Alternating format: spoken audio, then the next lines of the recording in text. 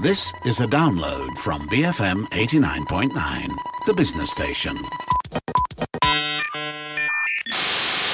Good afternoon and welcome to the Daily Digest on The Bigger Picture. I'm Juliet Jacobs, joined by Dashran Johan and Hezrul Ashraf. So many of us have probably looked up our health symptoms online before, whether it's a mysterious rash or a cough that just won't go away.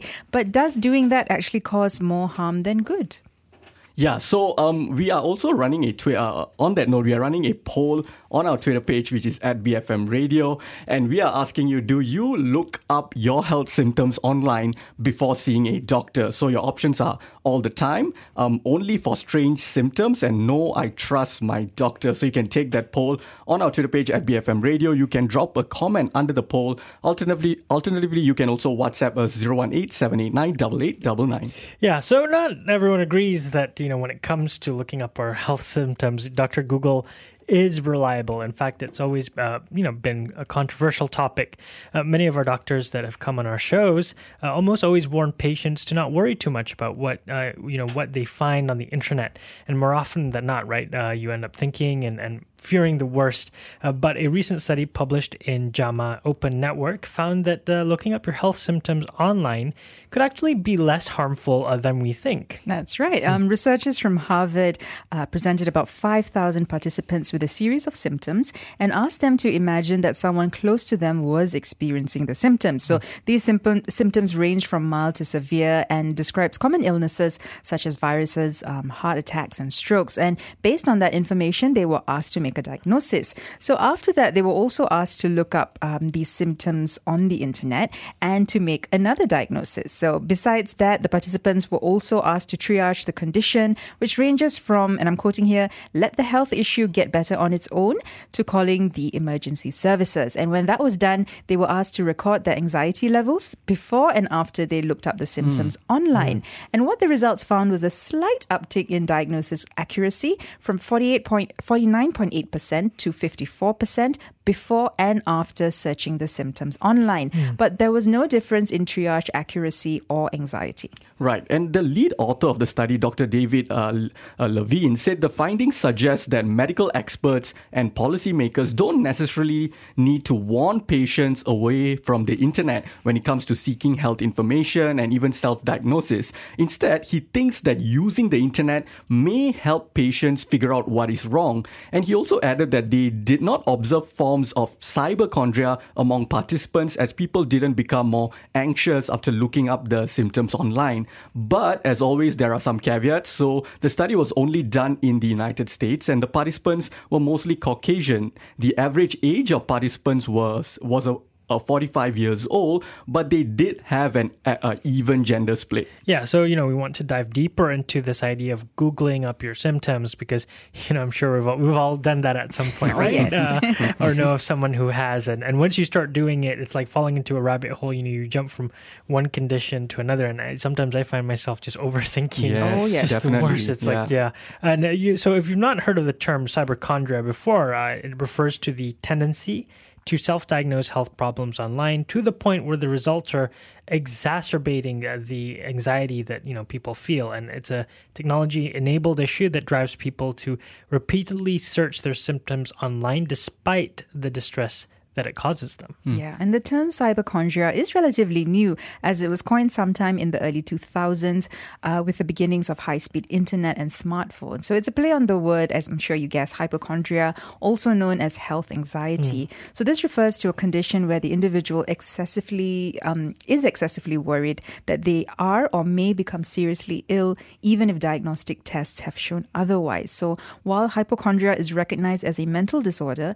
cyberchondria is not recognized as one, and it is not included in the Diagnostic and Statistical Manual of Mental Disorders by the American Psychiatric Association. And because of this, we have no data on how common it is. Right. So are there people who might be predisposed to cyberchondria or hypochondria? What are the underlying causes of it? So here's a clip from a previous Daily Digest that we did where clinical psychologist Dr. Joel Lau answers these questions. I think anyone can be susceptible to cyberchondria, right? I don't think there is a situation where there are people who are more or less susceptible to it. I think naturally people who are a bit more anxious, who have a history with anxiety disorders, for example, I think they will be more predisposed towards it. All right. Other people who have had major medical conditions, like perhaps if they survive a medical scare like a stroke or a heart attack or whatever it is, I think they'll be more predisposed as well, because naturally they have more heightened awareness or anxiety about their own health and all that kind of good stuff. So hypochondria, generally speaking, is a very anxiety-based disorder. It's when someone is anxious about something, right? And in this case, it's a particular focus on your health and wellness, your illness, your medical illness, like that, right? So that's usually what's underlying it. Like, there's a lot of anxiety involved. The reason why people go on Google and whatnot to go and self-diagnose and figure out what's going on is because they are worried, right? They don't want to get sick, they don't want to die, and that kind of things, right? So typically speaking, there is a very strong notion or strong idea of death and illness in these people, like that, right? So that's why they self-diagnose. They want to try and self-diagnose. So Dr. Joel also shared whether he thinks hypochondria and cyberchondria are both, serious medical conditions. I think all mental health disorders are serious to a certain extent. I think it's hypochondria, the traditional form of hypochondria. It's serious in the sense that if left treated, if left unmanaged, it's going to escalate, right? So, the first time you have it, you start looking up symptoms online. The next time you have it, you start looking for an hour, then 2 hours, then 3 hours. I think the seriousness or the criticalness comes when you start letting it rule your life or run your lifeline itself. When it gets to that point, then yes, it's going to be a very serious mental health disorder. So if you have some inklings or fear about whether you're sick or not, I think which is still manageable, that's fine. But when it starts dominating your life, I think that's crossing the line. That's And finally, Dr. Joel also emphasized the importance of seeking out help if it gets to a point where hypochondria or cyberchondria is taking over your life. So there are many good ways to overcome it. I think the most straightforward way is to talk about the fears that you have, right? Either with friends or family or even with a therapist for that matter. And the reason why I say talk about it is because sometimes when we are living in our own heads, our thoughts can get very loud, they get amplified, right? So whatever fears or anxieties that we have is going to get amplified louder and louder and louder. And that's because our minds are wonderful creative things. That's why we can think of things like aeroplanes and iPhones and all that kind of good stuff. But the problem is that it also takes a bad idea and amplify it as well. It's very fantastical in that way, right? So when we don't have anyone to bounce ideas off or thoughts off, what's going to happen is that all those negativity and anxiety is just going to amplify itself again and again and again. So when we're able to have an outside outlet, when you can speak to someone about it, right, then they can give you other opinions, for example, countering ideas and all that kind of good stuff, and that really helps loosen up or release some of the anxiety that you have. Right? If, let's say, it gets to a point where it's too critical, then therapy would probably be a good idea. Right? So therapy using something like CBT, for example, that's cognitive behavior therapy. CBT works on helping someone understand the nature of their thoughts, where those thoughts are coming from, and then after that, how to manage those thoughts. So with cyberchondria or hypochondria, usually what happens is that someone has a preoccupation with negative and fearful, anxiety-provoking thoughts. CBT will help you understand where those thoughts are coming from, and then understand that it's just thought. That's it. It doesn't have to rule your life. It doesn't have to dominate your life. So those are some good ways to help manage hypochondriasis or cyberchondria. You just heard clinical psychologist Dr. Joel Low, and those were clips from a Daily Digest segment from back in 2019, and you can look that up by looking up cyberchondria on bfm.my. Yeah. So, fess up, guys. How often do you look up your symptoms online? All the time. Yeah. So I have a mild case of cyberchondria, I think. So so I have this thing called lipoma, which is like sort of like fat spots. It is like these dots you have on your body, and what was when I woke up one day and I realized I had it. I'm looking at it right now, right?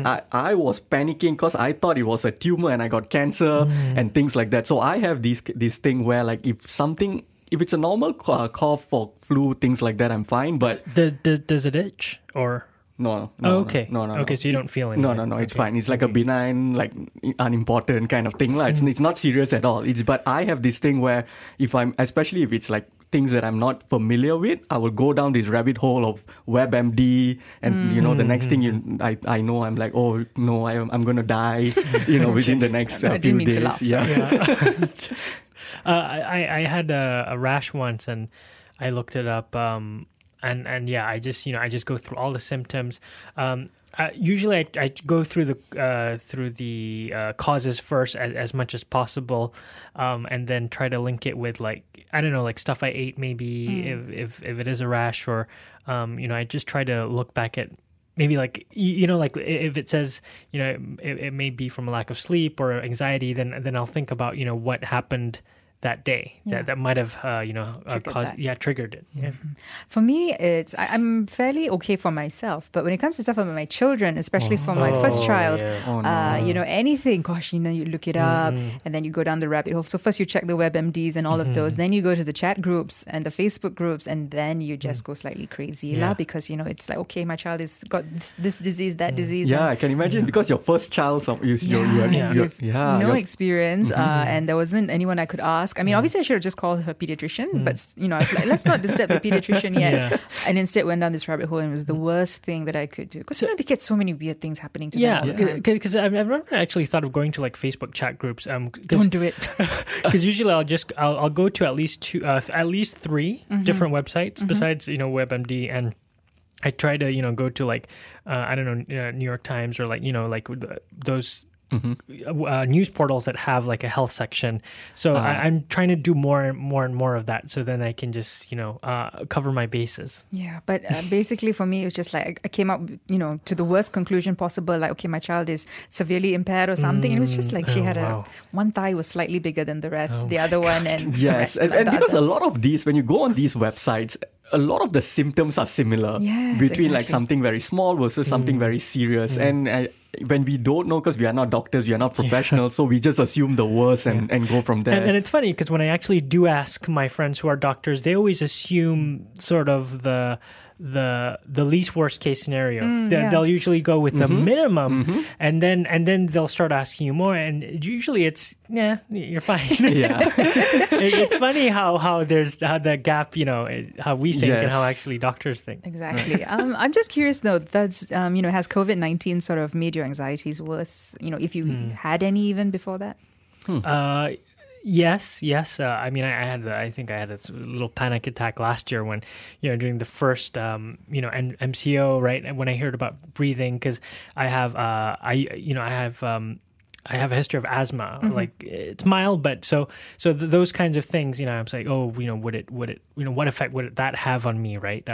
So those sort of things, because it's related to the COVID-19, pre-existing symptoms. I think my anxieties did increase a little bit in terms of because of COVID, but it's only like COVID related things, right? Like, okay, if it's like a flu, or if you get like one of those symptoms, but I don't know if COVID made my hypochondria itself worse. Okay, all right. Well, if you have stories to share with us, if you've looked up your health symptoms online, tell us, whether it helped you or did it make you more anxious. You can tweet us at BFM Radio, or you can send us a WhatsApp message at 018-789-8899. After this, we'll be speaking to consultant respiratory physician Dr. Helmi Hajamaidin to get his thoughts on whether patients looking up their symptoms online is harmful or beneficial. So don't go anywhere. This is the Daily Digest on The Bigger Picture, BFM 89.9.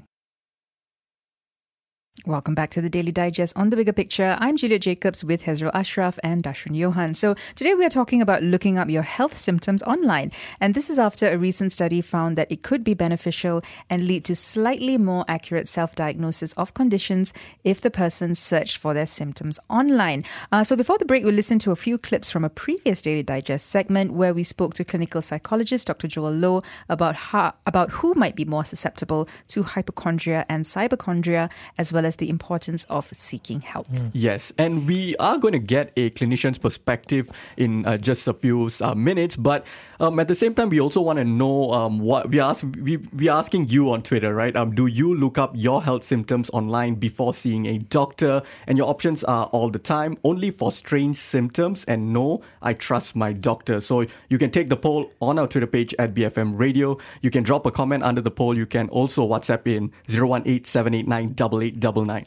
Yep. So now joining us on the line, though, in the meantime, to share his thoughts is consultant respiratory physician Dr. Helmi Hajamaidin. Thanks for joining us today, Dr. Helmi. Now, how often do patients, come to you having already armed themselves with information that they found on the internet? I would say relatively often. I can't give you an exact figure, but maybe let's say half to 2/3. And sometimes it varies between demographics as well. So you probably don't get as many elderly patients coming in having Google things. So it's something that tends to affect more those who are perhaps a bit younger in the age spectrum, those who are perhaps a little bit more worried. So some people who sometimes already have some underlying anxiety, or sometimes it's very much dependent on who they've been talking to. So their social circles. Because, for example, if somebody has a cough that's not going away, then someone might whisper to them and say, "Hey, you're a smoker and you're coughing. You know it's cancer, right?" And then they'll go, "Oh, what do I do?" And then the first thing they will do, of course, is they will look for information. And that's human nature. You go for the easiest or the least obstructive way of obtaining information. And in that sense, you do get a lot of people who are looking for information. How they process that information and what they bring to the clinic with them, that's a whole different ballgame. So, we've heard stories of patients, who go to see their doctor and they'll usually say, I think I have this condition, or do I have this? How do you talk to them and approach the subject if they already have preconceived notions about the condition they might have, based on what they've read on the internet? The luxury that one would need is actually time, because in a busy practice, for example, you tend to want to rush things through, right? So from a doctor's perspective, you're thinking, right, this is a straightforward, say, cold, and you just want to get things over and done with. But you always have to put yourself in the patient's perspective, because for the patients, it may not just be a cold. They may have come in once again with that preconceived notion that this is something more serious. So the important thing really is to actually take a step back, try to get some time, and then to actually go through the thought process, the decision-making process of the patient. What is it that you think you have? What are your concerns? Why do you think you have those things? And, what are your expectations? And I think when we start to review things or see things from the patient's perspective, then it makes a bit more sense, because ultimately, that's one of the doctor's job. There's no such thing as a silly notion on the patient's side of things, because ultimately, they are dependent on you as a specialist to make things more relevant, to actually make things more rational, more logical. And the only way you put yourself in their shoes. Right. And there's often an emotional aspect to this, isn't it? Especially when patients have already looked up their symptoms online. Of course. And being sick, being unwell, or even thinking that you're being unwell is a very emotional thing. And we have to move away from thinking of it as a purely physical thing.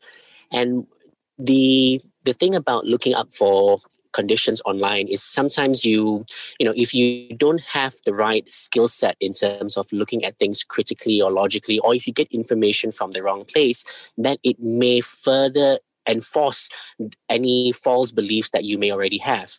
So if you're someone who thinks you have cancer, you'll Google things that are related to cancer, and you'll come away thinking, oh, all those symptoms that indicate cancer are the symptoms that I have, when they could quite easily be something very different. Now, once again, that's where the conversation is very important. That's where figuring out why a patient or an individual feels or thinks in a particular way is very important, and why we should approach things in that manner. Okay. And why do you think some people are so firm in believing what they read or what they learn online over what they hear from their doctor, for example? It's probably a combination of things. One I would say is that there is there's a need for certainty. So there is some people go online wanting a clear answer, wanting a definitive answer. And sometimes that's not something that can easily be offered in real life, because in medicine or in life, really, it's rarely black and white. There are lots of shades of gray. And now with that in mind, people crave certainty when they are facing an emotional or a physical issue. And this is where going online, searching and trying to be in control of the situation is a reason why a lot of people get driven to look for information elsewhere. And when would it be harmful to rely too much on the information they find online, perhaps to the point of hypochondria? I think, once again, it boils down to one's ability to look at things critically. So when you look up information, you must always be aware that you're looking at things from a perspective of a layperson. So you may not know what you don't know. That's very important to be aware of. You may not know how to compare different studies or different outcomes, because there's a lot of scientific method that one needs to be familiar with in order to actually assess different outcomes. And those are very, very important facts that one needs to bear in mind when you're looking at information online. Now, the other thing is also to be sure that you're not too dogmatic about things, because you need to be able to be flexible in terms of how you approach things or how you think about things in the face of new evidence. So let's say, for example, you go and see a doctor and you say, you know what? I've got lung cancer. And then the doctor does a CT scan, does all the appropriate investigations, it's all negative. And you still think, no, I have got lung cancer. Then you're starting to veer away from the facts and the data that's presented. And then there becomes a question of why. Why is that individual veering away? What other factors are there? Is it, once again, sometimes not just a physical thing, but perhaps there is an element of anxiety? Do you need additional psychological support? These are different things that can be questioned or can be brought up depending on the stage of the patient's journey. And Dr. Helmy, could it potentially affect their treatment and diagnosis as well? Because there are all these different thoughts running through the patient's mind. Definitely. I mean, one clear example, and I keep coming back to lung cancer because it's very common in lung cancer. I've had unfortunately multiple situations where patients come with a preconceived notion of what they have. They don't necessarily believe what the doctor says. They then go to another doctor who may say the same thing or something slightly different. They still don't believe it. They go online. They get different sources of information. They get WhatsApp messages or information from friends telling them that, hey, you know what? That drug is wrong or chemotherapy is bad. You should go back to the kampong and see this BOMO or this kind of rich doctor to do XYZ. And what happens ultimately is you're delaying diagnosis, you're delaying treatment, and something that was potentially curative at the beginning may become incurable down the line. So unfortunately, in rather common circumstances, this lack of taking the data presented to you and then trying to keep on searching for an answer that you may want to believe, that can actually delay and really, really cause adverse outcomes in terms of the management of a particular case. Right. Now, we have to ask you this as well, on the flip side, when do you think it would be beneficial for patients to do their own research? Don't get me wrong. I think there is value in actually looking up information. It's the manner in which we process that information. It's the manner in which we take things on board. And I always believe that you need to empower your patient with information for them to make the best or for them to get the best outcome. So one common thing I do is when patients come and see me, and let's say I give them a diagnosis, there is no doubt in my mind that they will go out searching for more information. They will go out and get other sources of things to either confirm or to refute what they've been told. And I would rather they do it in the right way. So I will preemptively or proactively tell them, look, you're going to have lots of questions. These are some websites where you may get more appropriate, more scientifically sound advice or information. Go away. If you have any questions, anything that you yourself feel is being unanswered, when you come back to me for follow-up, ask me those questions and we'll go through them together. And we have to also be humble enough to know that even doctors do not have the answers for everything. Sometimes it's a journey of discovering those answers together. So I wouldn't really say going online is bad per se. It's the manner in which we do it. It's where we get our information from, and being humble enough to realize that not everything that we read is necessarily God's truth.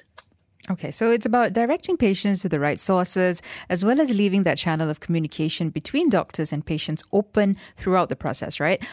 So before we let you go, Dr. Helmy, would you have a final message for our listeners?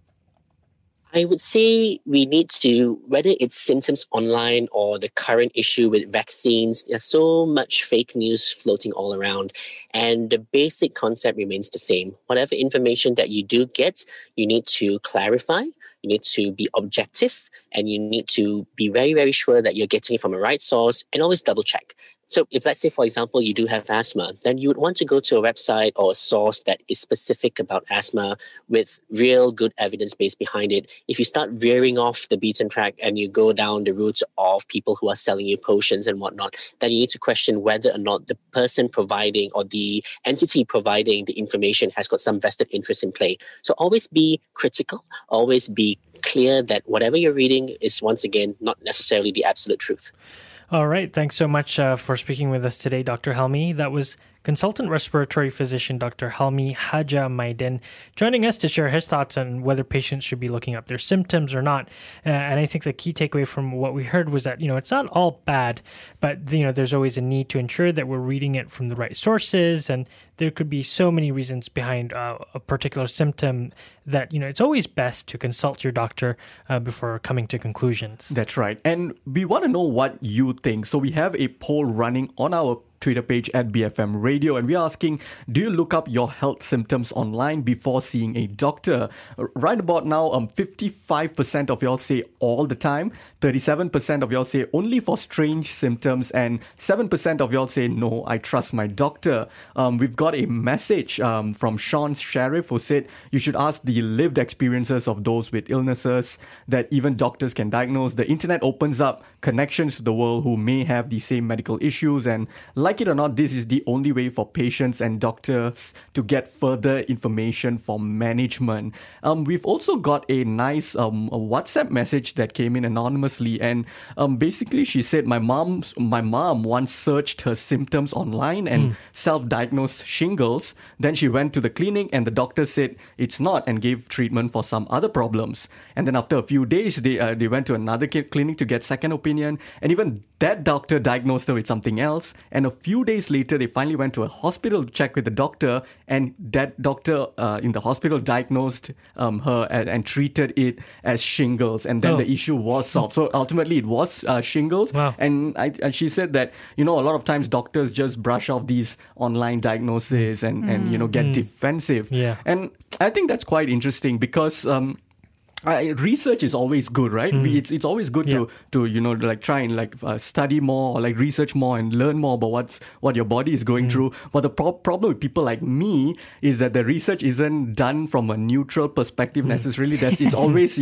assuming the worst about what you brought up earlier. It's just keep assuming the worst of what's going on. I appreciate doctors who do encourage, right, or are supportive of us going out there for information. I think for me, at the end of the day, it's more of what matters is, okay, doc, what do you think? What do you think I should do? And I think as long as they're open and honest about that, then the rest is, I'm fine with. Yeah, and I think it's like a mix, right? You need to have your own sort of knowledge, and of course you go and speak to the doctor. And I think it's just like what Dr. Helmi said, just have an open conversation with your doctor, have open channels of communication. Yeah, and if you get, tumor on your hand, go and check. Don't just assume you're going to get cancer and die like what I did previously.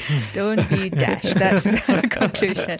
Well, I'm afraid that's all the time we have for today's show, but you can always drop us a message. If you'd like to get in touch with the team, just look us up on Facebook, search for BFM The Bigger Picture, and you can drop us a message there. And if you have any thoughts that you'd like to continue sharing, you can always tweet us at BFM Radio or send us a WhatsApp message at 018-789-8899. And if you miss any part of today's show or any previous Daily Digest shows, you can download the podcast at bfm.my/Daily Digest. We're on the BFM app, we're on Spotify, you can find us on Apple Podcasts and Google Podcasts and many, many other places where you can download your podcasts from. But don't go anywhere. Coming up at 3 p.m. on Live and Learn, Hez is going to be sticking around. What you got up today? So we'll be speaking with Ideas Sri Murniati Yusof as well as Bangi MP Ong Kian Ming about a report that Ideas and Bersih have released on ways to suggest how all MPs and ADUNs can receive equal parliamentary allocations or constituency development funds, and ways that I think the playing field can be more leveled for both opposition and government MPs. Okay. All right. Sounds interesting. So that's coming up after the 3 p.m. news. But that's it from us from the Daily Digest.